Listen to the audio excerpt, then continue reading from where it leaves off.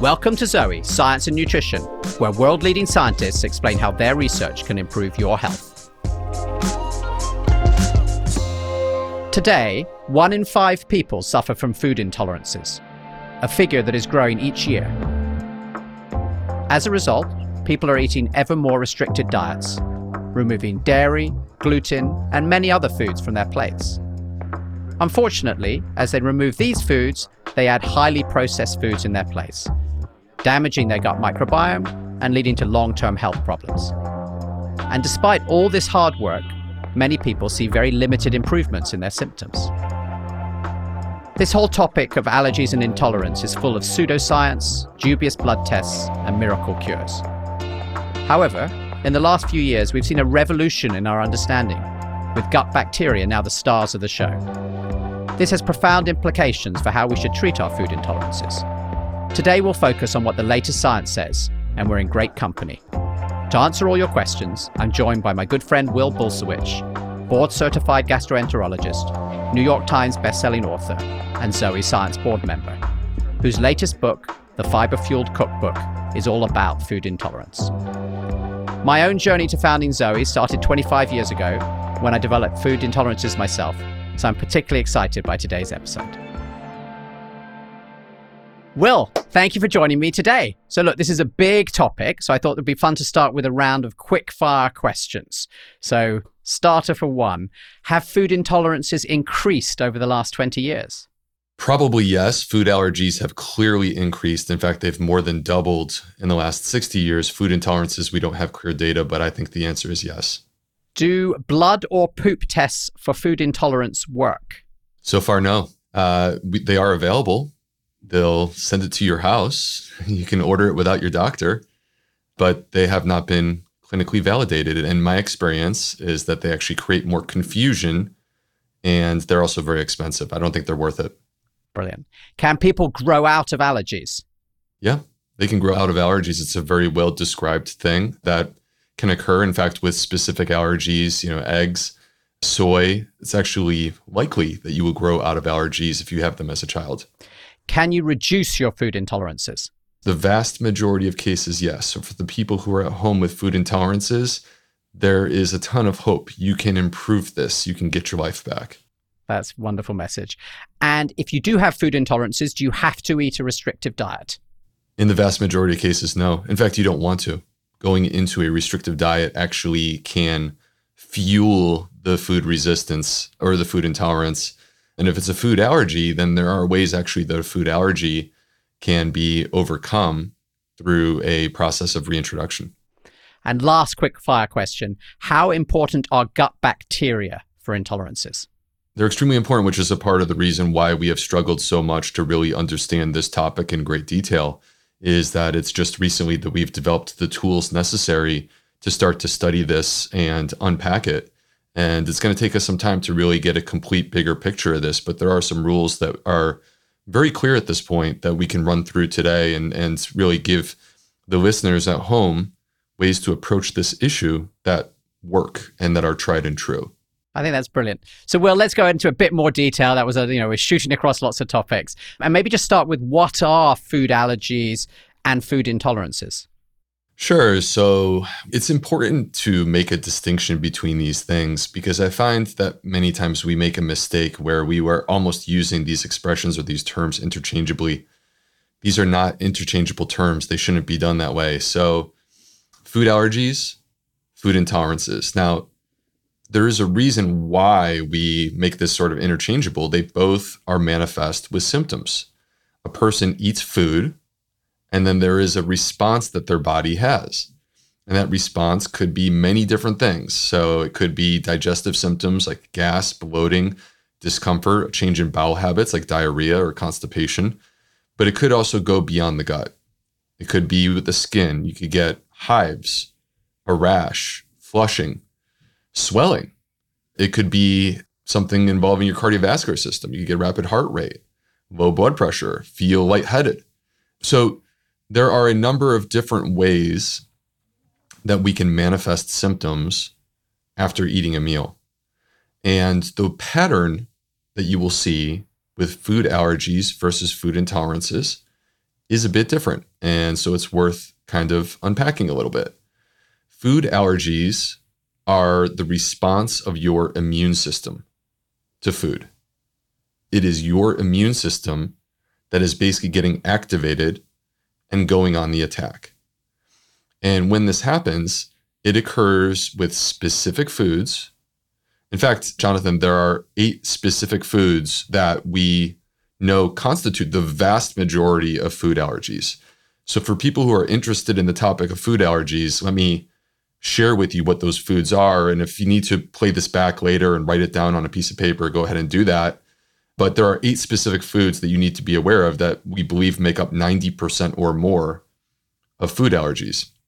Those are eggs, milk-related products, wheat, soy, peanuts, tree nuts, fish, and shellfish. So eggs, milk, wheat, soy, peanuts, tree nuts, fish, and shellfish, these are the 8 specific foods that are most likely to cause an allergy. Now, this doesn't mean that these are bad foods or that they're harming us, but these are what we're seeing in 2022 as the most likely foods to activate to trigger your immune system for this response.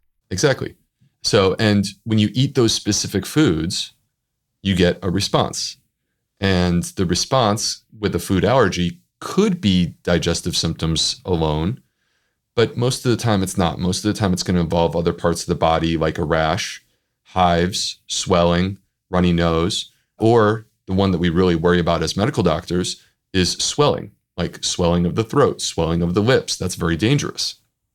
All right, so a food allergy is a higher level of concern for me as a medical doctor. And one of the things to bear in mind is that the activation of the immune system in a food allergy could be the most minimal amount of food. This is the reason why when a person has a severe peanut allergy, they can't even have the peanuts on the airplane at all. So the most minimal amount could activate. It's not even like consuming a large amount. Transitioning over to food intolerances. Food intolerances are also symptoms that occur after food, but these are usually digestive symptoms. Gas, bloating, abdominal discomfort, nausea, diarrhea, constipation. These are the types of things that we're looking for. And food intolerances are not the immune system. This has nothing to do with the immune system, which is why we have to create this important separation. This is, if we were to simplify this, this is typically sloppy digestion. Your body is struggling to process and break down the food that you are consuming. And there are a number of different foods that we know are classically associated with food intolerances. Perhaps the most common, most well-known is dairy, milk, because milk contains a sugar called lactose. And our body needs to break down lactose in order to properly digest the milk. And if we struggle to do that, which, by the way, this is quite common, it's estimated that 75% of people across the globe have this issue. But 75%, that's amazing. Yeah, but actually the population that has this the least is Northern Europeans. But, lactose really exemplifies what a food intolerance is. This is not your immune system getting activated. This is different than a milk allergy. This is that you consume a glass of milk and that you struggle to process it. And then as a result, you end up having cramps and bloating, and then you get diarrhea. And this is what people experience. Now, what's important about food intolerances compared to food allergies is that this is a threshold event. What I mean by that is there's a certain amount that you are capable of tolerating. Take the person with the most severe lactose intolerance on the planet. I can put 2 drops of milk on their tongue. They will not get diarrhea. But if they have an allergy to milk, 2 drops on the tongue is certainly enough to activate the immune system and cause a problem. Got it. So there's an amazing difference in terms of scale you're talking about between the sort of the allergy and the intolerance then. 100%. And the amount that you are capable of tolerating is very personal. And it's also a moving target. So the amount that you can tolerate today may be a certain amount, and then tomorrow it may be slightly different. To me, a person doesn't have a food intolerance when they drink a gallon of milk and then get diarrhea. That would happen to any of us. But when a person is consuming a normal amount of dairy, what is considered a normal amount, like a glass of milk, and then they manifest symptoms as a result of that, that's what a food intolerance is. But if hypothetically you were to reduce that amount of milk, cut it down to a quarter of a glass, they may be able to tolerate that. There's a certain amount that they would be able to tolerate. I think we all have the impression that there's a lot more food intolerance now than there was. It's certainly something that people talk about a lot more. Why are people developing these food intolerances? What's going on? Is there a link with our gut bacteria? You talked about that before. Is there more now than in the past? Can you help us, having distinguished now the intolerances against these very serious allergies? What's going on with this apparent rise in intolerances? To comment quickly, Jonathan, on food allergies, and it's important because I'm going to shift gears back to food intolerances in a moment. It's actually very well described. Food allergies are on the rise, and it's quite clear. If we went back to 1960, about 3% of Americans had food allergies at that time. And fast forward to 2018, and we're up to 7%. So we have more than doubled in less than 60 years. And the rise of food allergies is in parallel to other allergic and immune-mediated diseases. So we're seeing more celiac disease, more asthma, more Crohn's disease, ulcerative colitis, and we could go down the line, rheumatoid arthritis, lupus, we could keep going. There are conditions, a quick example, is eosinophilic esophagitis. Jonathan, when you and I were children, this condition literally didn't exist. There was no name for this. It was in the late 80s that they started to identify this pattern. And this is, by the way, an allergic condition seen in both children and adults, where food is causing the immune system to get activated in the esophagus. And it's quite common. I actually take care of it all the time as a gastroenterologist. So when it comes to allergies, our immune system is clearly more confused in 2022 than it was 50, 60 years ago. And something is going on there. And that's the way to understand this, is it? Basically, it's confused because it's attacking food as if it's some sort of pathogen, some sort of illness or something, when clearly it should be perfectly happy for you to be eating the eggs or the fish. I mean, is that the way we should be understanding this? Yeah. And just to kind of define the term a little more, an allergy is a response of your immune system to something outside of your body. So it's not just food. In fact, the most common allergy that people have is allergic rhinitis, where, like seasonal allergies, you get exposed to pollen or dander and you get a runny nose. I know all about that. So Yep. asthma is an allergy. Reactive airway disease, asthma is an allergic disease. And so those are more common. But on the flip side, you can also have a response to food. So that's what we're talking about here today.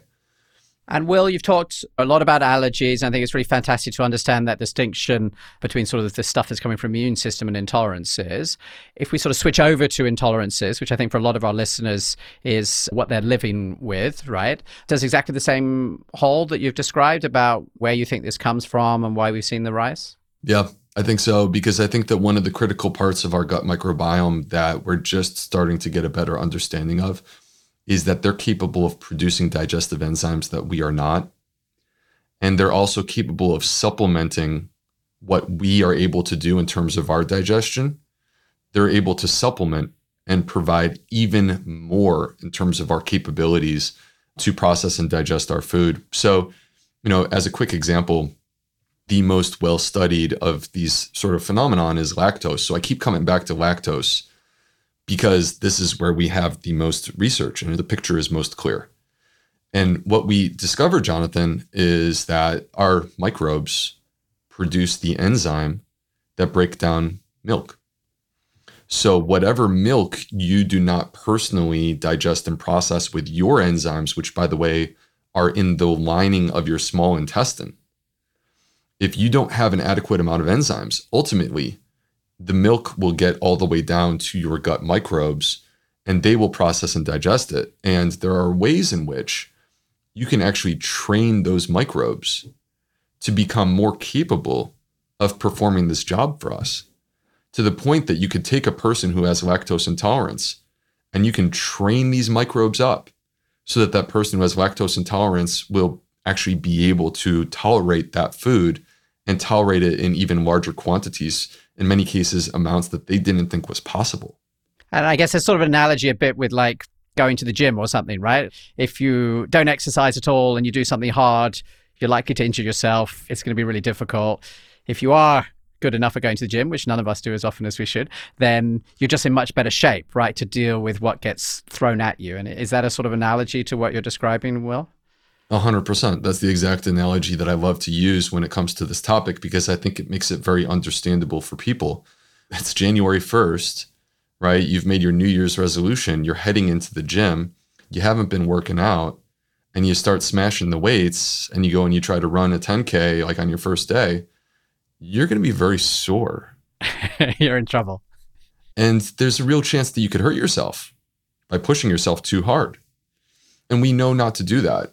So on the flip side, when we introduce exercise and we start at a lower threshold, a certain amount that we are actually capable of tolerating.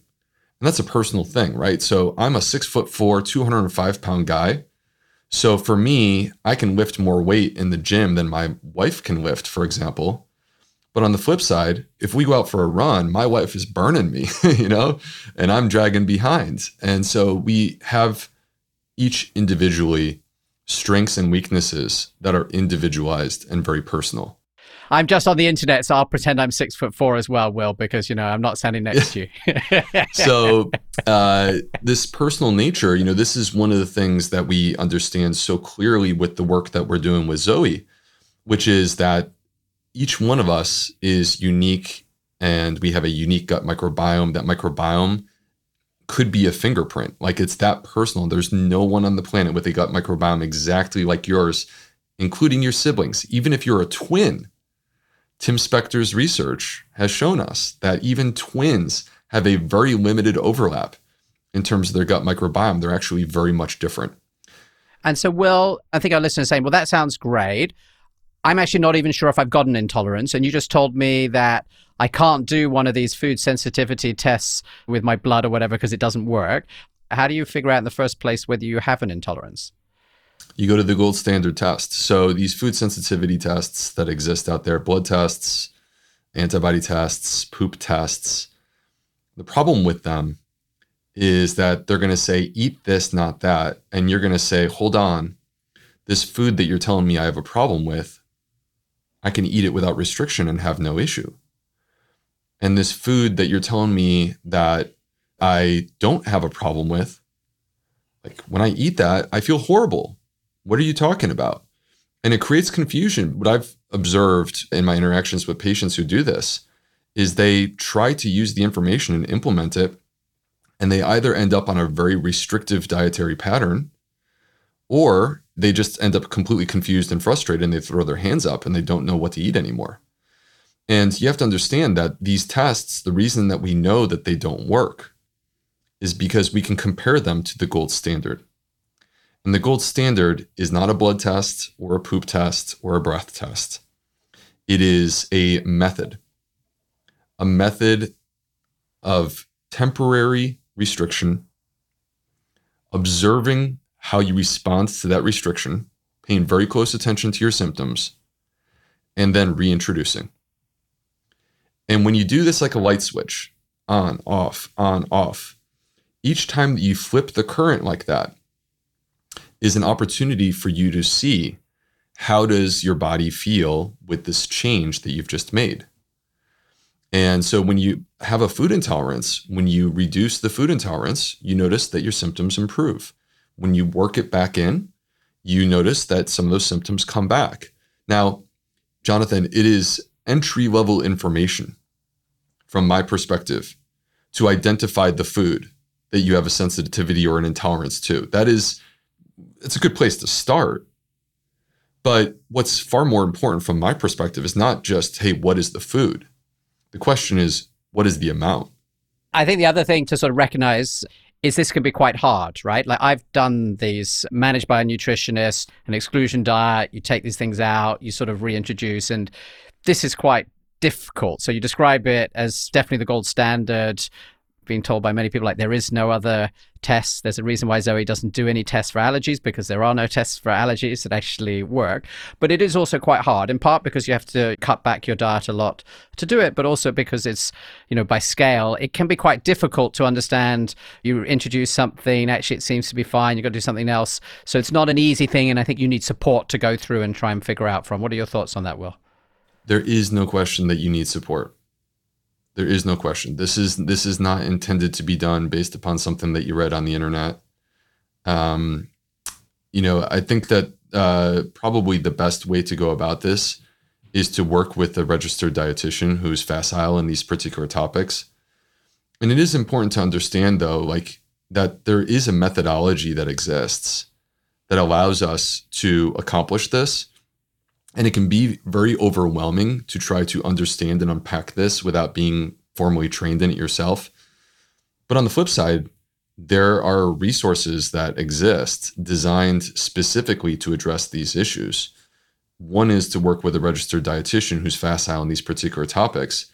But we're going to perhaps talk about this a little bit more at the end, Jonathan. But this is also what my new book was designed to do, was to make this accessible for people, make it easy and effectively to hold their hand and walk them through the process, not only so that they can do it, but also so they can understand why they're doing it.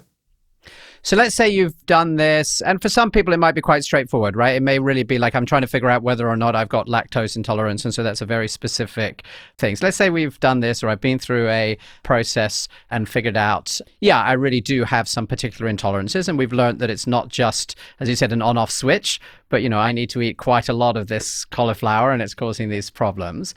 Let's come back, I think, to some of the positivity, because this can be a bit depressing, right? Let's talk about, can we fix this? Can we improve our response? Do I have to cut out all of these things forever? Or can I fix it? And if so, what are the steps to try and make this better?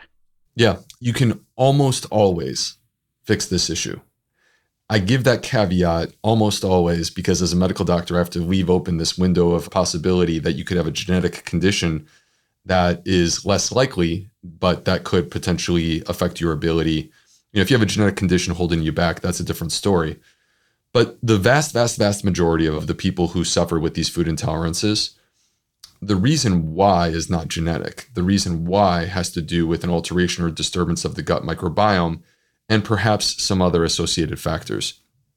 Can you heal? Can you improve? In that setting, 100%. There is no question in my mind. One of the most important points that I want to get across to the people who are listening today is that the solution is not actually through dietary restriction. It may seem like that's the most intuitive choice. I was going to say, that sounds very counterintuitive, right? You've just basically explained at great length that you're intolerant to some specific things. I think, if I was allergic to something, I would definitely stop it. And, my son can't take nuts to school anymore because of this risk to other people. So why are you saying something that sounds like, frankly, it sounds a bit silly, Will? Why don't you just restrict those things? As you know, Jonathan, many times the reason that we do clinical research is that the ideas that we have that seem like they make complete sense to us and they're very intuitive actually prove to be wrong. Quick example, we've been talking about food allergies in children, right? So what is the right way for us to handle pregnancy and early life for a child to reduce their likelihood of developing a food allergy?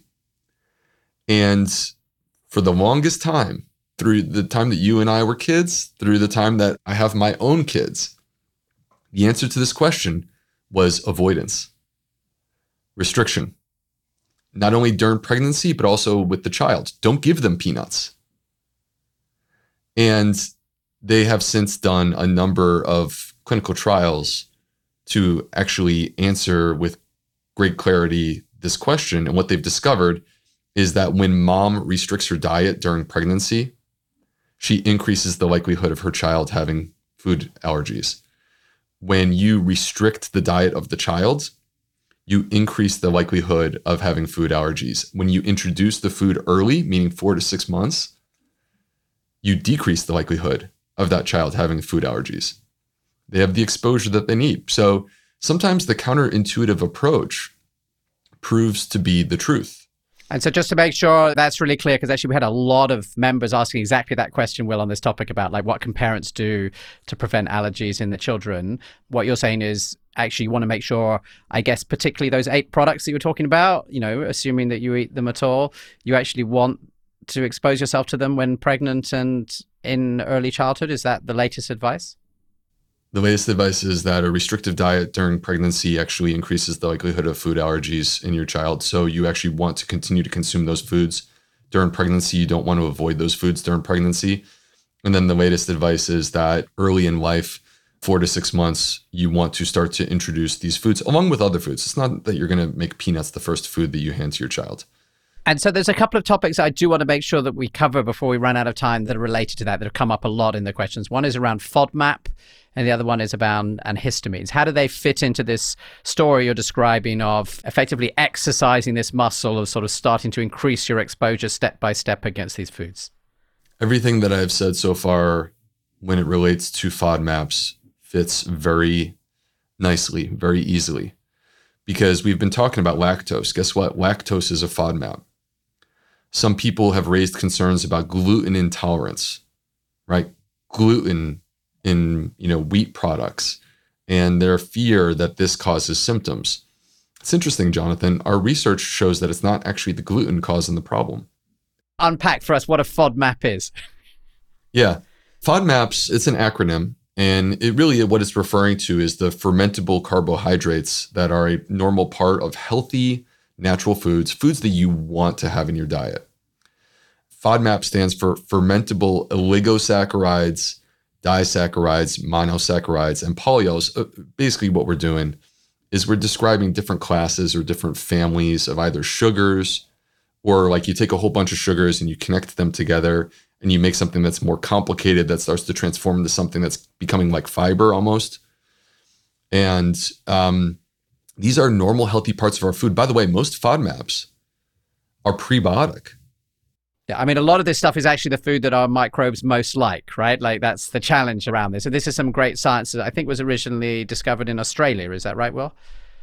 Monash University was the one to bring forward the FODMAP. And by the way, for those who are really interested in the FODMAP topic, they have an app that's fantastic for those who are interested in diving deeper into FODMAPs. But examples of FODMAPs. So lactose from dairy is one. In wheat, barley, and rye, you will find what are called fructans. And they're almost like fiber. And these fructans are what appear to be causing symptoms in people that think that they have gluten intolerance. It's not actually truly a gluten intolerance. It's a fructan intolerance. It's a FODMAP issue. Got it. So most people who think that they have this gluten intolerance are actually having this intolerance to something else. It's this fructans. Is that what you're saying, Will? Yeah, because gluten's not the only thing in wheat. Wheat contains many different things, and enormous complexity, like all foods. Right, and we blame the gluten just because it's wheat, but it's not necessarily the gluten. And this is actually, there's actually research that makes this very clear. Where what they've done, Jonathan, is introduced gluten and fructans, and they put it into like sort of a breakfast bar where you can't tell what you're eating. You're just eating your breakfast. And they looked to see what kind of symptoms people have. And what they found is that the gluten was not causing symptoms, but the fructans, which you will also find in wheat, those were causing the symptoms. That was the issue. So you're not saying to people, hey, you have no intolerances. You're just saying actually the diagnosis that you're making may be wrong. Is that right, Will? I think it's an important distinction because at the end of the day, like as a medical doctor, my ability to improve the life of my patient and to heal my patient begins first and foremost with my understanding of what's happening with their body. And that's equally true for the people who are listening to us today. If you believe that gluten is the problem, but it's not actually the gluten, it's this other thing that you will also find in wheat, the fructans, then it's important for you to understand that because accuracy in terms of the diagnosis leads to your ability to ultimately heal and improve your life.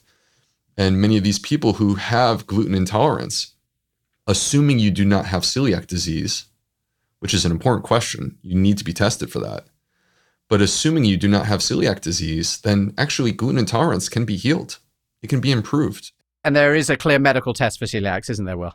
There's a clear medical test for celiac disease. In fact, there's two specific tests that I would recommend. It's not the blood test. The blood test, I have found that it is not adequately accurate to diagnose celiac disease. So the two ways that you can do this is either through doing an upper endoscopy with biopsies of the small intestine. It requires a person to be consuming gluten for at least 2 weeks leading up to this procedure.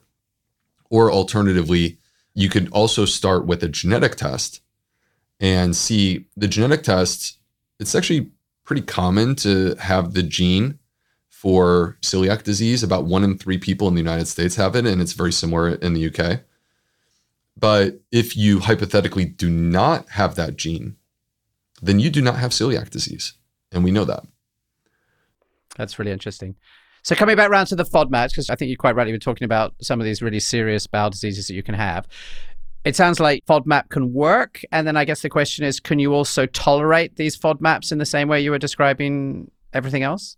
Yeah, exactly. Well, lactose gives us an example because lactose is a FODMAP. And what we've demonstrated is 2 things.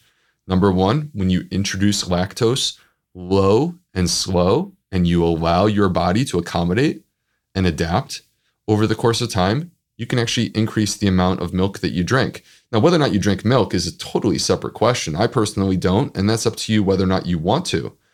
But the point that I'm trying to make is that it's very clear that you have the ability to start low and go slow in terms of introducing the milk. And over the course of time, you can actually adapt and accommodate to this. The other important point is that we have shown through this research that if you heal the gut, you have the ability to improve your digestive capacity. All right, it's amazing. I want to make sure we catch the other question that we had come up so much on social media, which was around histamine intolerance, which is not something you've talked about today. Can you explain what that is, and is there anything you can do about it? So first of all, the good news is there's plenty that you can do about this. This is not something that is locked in that you have to deal with for the rest of your life. Just like with FODMAPs, you have the ability to heal and improve this issue. Histamine intolerance is a bit complicated. Jonathan, we have struggled as a group of clinical investigators to really dig into this topic because there is no blood test to prove that someone has histamine intolerance. The only way to reliably show this is to reduce your histamine intake through your diet and show that you improve. Now, what is histamine? Let me take it from the top. Histamine is actually a normal, healthy part of our body. It's involved in many different physiologic mechanisms, things that our body is doing, like literally right now, as you and I are talking to one another. I have histamine, you have histamine, so does the person who's listening at home. We all have it. But just like anything else, when you get things out of balance, when you have an excess of something relative to the way that your body is supposed to be, it could potentially cause a disturbance. And so these receptors that exist throughout our body, when we have an excess of histamine, can become activated. And as a result of that, we get symptoms. And those could be digestive symptoms. Now, let me start here. If you have bloating, you need to be paying attention to what I'm talking about right now.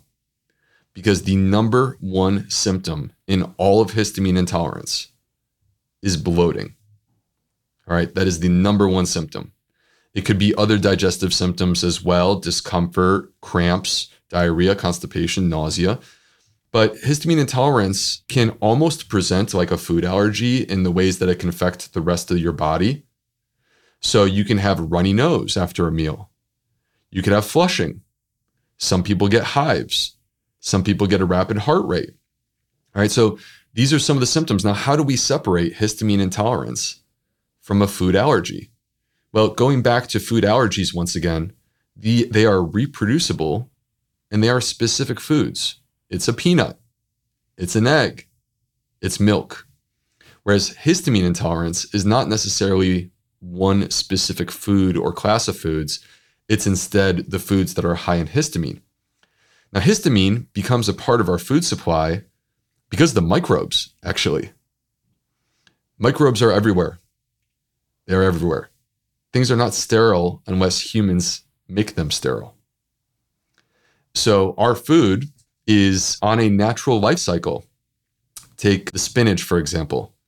The spinach, starts off as a seed, grows into a leaf, and you pluck that spinach and you could consume it. But if you don't consume it, it starts to eventually wither up, and then it will brown. And then basically it wants to turn into soil, right? It wants to be degraded. And the microbes are responsible for every single part of what I just described, all the way from the seed, all the way down to the decomposition and the earth taking it back. And in this process, for all foods, there is this window where we have the opportunity, like it's the perfect time for us to eat this food. It's not a seed, you're not going to eat that, or in some cases you do, but with the spinach, you're not. And it's not the decomposed brown stuff. So in this process of the life cycle of our food, the microbes are in play. They're actively at work on this food. And one of the things that they will do is they will produce histamine. They produce this from an amino acid called histidine. And there are these interesting stories, Jonathan, about people eating fish and getting histamine overload, histamine toxicity. Fish is one of the most common sources of histamine intolerance. If you took that fish and you caught it and you took it home and you ate it, you wouldn't have an issue. But because the fish is caught and then it goes through a series of days to weeks prior to consumption, you are giving the microbes an opportunity to basically do their thing and transform histidine into histamine, and the food then becomes high in histamine. So what are histamine-rich foods that people should be aware of? The classics are the fermented foods. So not just fermented foods, but also foods like alcohol. Guess what? Alcohol is a fermented food. Vinegar is a fermented food. These types of things can be disruptive to someone who has histamine intolerance, and they will notice that they get symptoms with these particular foods. When it comes to plants, so I mentioned like fish, shellfish, actually most animal products potentially are at risk for this happening. And when it comes to plants, there's sort of 4 classics that people need to know. Spinach, eggplant, tomatoes, and it breaks my heart to say this, but avocados, because I love avocados. So spinach, eggplant, tomatoes, and avocados. Now, like again, if you picked that spinach leaf out of your garden and you ate it, you would be fine. But because the spinach sits in a container in your store for a period of time, by the time it actually gets to you, it's high in histamine. So now with histamine intolerance, again, we reduce our histamine intake through our diet. We observe how we feel. And that will allow us to identify whether or not we have histamine intolerance. And one of the important things that I just want to point out, it's a complex issue. We could do a whole podcast on this, Jonathan. But one of the things that I want to point out is that there are ways in which once you know that this is an issue for you, you are in a position of power because you now understand your diagnosis, which you didn't before. And there are ways in which you can approach this issue to improve your histamine intolerance. Number 1, you can heal your gut. It's very clear that histamine intolerance involves also damage to the gut microbiome. So you can heal your gut and improve your capacity and ability to process and digest histamine. Number 2, there's a very interesting hack, a health hack that you can do at home. There's an enzyme that breaks down histamine. It's a part of our body. It's in there right now. It's called DAO, diamine oxidase. All right, so a person who has histamine intolerance may have inadequate levels of DAO. Now, you can buy a supplement for DAO, and it's crazy expensive, and it actually comes from the kidneys of pigs. You could do that, but the alternative choice, I think, is far more attractive, and also it'll keep a lot of money in your pocket, which is that you can sprout legumes, specifically peas, but actually all legumes, when you sprout them, they produce this enzyme, DAO. And when you sprout peas, they will produce this enzyme, and you consume those peas those sprouted peas, and you are actually supplementing in the exact same way. In fact, an even more powerful way than you would with the pig kidneys. And one last point on that, Jonathan, real quick, is that when you do sprout these peas, there's something interesting that you can do. Again, another hack. You can actually put them in the dark. So you cover up the sprouting jar and you put them in the dark. What's actually happening there is you're creating stress. And the stress brings out the best in these peas because they actually crank up the DAO that they produce substantially. And this can be beneficial. Wow. Well, Will, I think we can have a whole podcast just on that. I think that's been a fantastic, I know this is a whistle-stop tour. I know that your latest book goes into a lot more detail in many of these topics. I think if I was just going to sort of summarize, I guess, the conversation, I guess the first thing is that intolerances are not the same as allergies. You know, the allergies are linked to our immune system. I think you said there were 8 specific foods that tend to trigger almost all of these. And this is also very separate from, very serious bowel diseases like celiac and things like you've talked about. I guess the next thing is it's now clear that the microbiome, this bacteria in our gut is really central to this whole experience. And the good news about that is because that microbiome is itself changeable based upon what we eat, there's a lot you can do. And so rather than heavily restricting our diets and switching to these highly processed foods, which themselves are going to cause us all of these health issues in the future, actually, the first step I think you talked about is there's a very well-known process to understand what our intolerances are, that there is no magic blood test or anything else which is going to measure this, which is, why Zoe doesn't include an intolerance test because there isn't something like that exists. And once we've done that, interestingly, the next step is the exact opposite of what you would expect. Having figured out that you have these things that you're intolerant to, rather than cut them out completely, actually, you sort of start a process where you lower the levels, but then actually you're sort of introducing them back in because the objective here is really to heal your gut. And we know that healing your gut is about giving it, above all, lots of these different plants that are going to support the different microbes. And so there's this wonderful story, I think you're saying, that you can overcome your sensitivities. We then talked quite a lot about histamine intolerance. And I think the key takeaway is you need to sprout peas in the dark. So we will definitely share something in the show notes. And Will, I hope you've got a picture of your own darkly sprouted peas, because I know that Tim and others will be very competitive there. And I guess just to wrap up, this is an area where the science is continuing to develop fast, right? And I think one of the reasons that you were excited when we first spoke to you about getting involved in Zoe is this ability to start to collect enough data to really try and understand better the links between sort of individual bacteria and intolerances. And we have to be careful not to oversell how well we understand this yet, because actually this is still an emerging field. Is that fair on that last point, Will? I agree with everything that you said in terms of key points. I think that those are excellent. And I think that the bottom line is that we believe that the gut microbiome is at the heart of this, but it's a very personalized thing that is likely driving and fueling these symptoms that you're experiencing.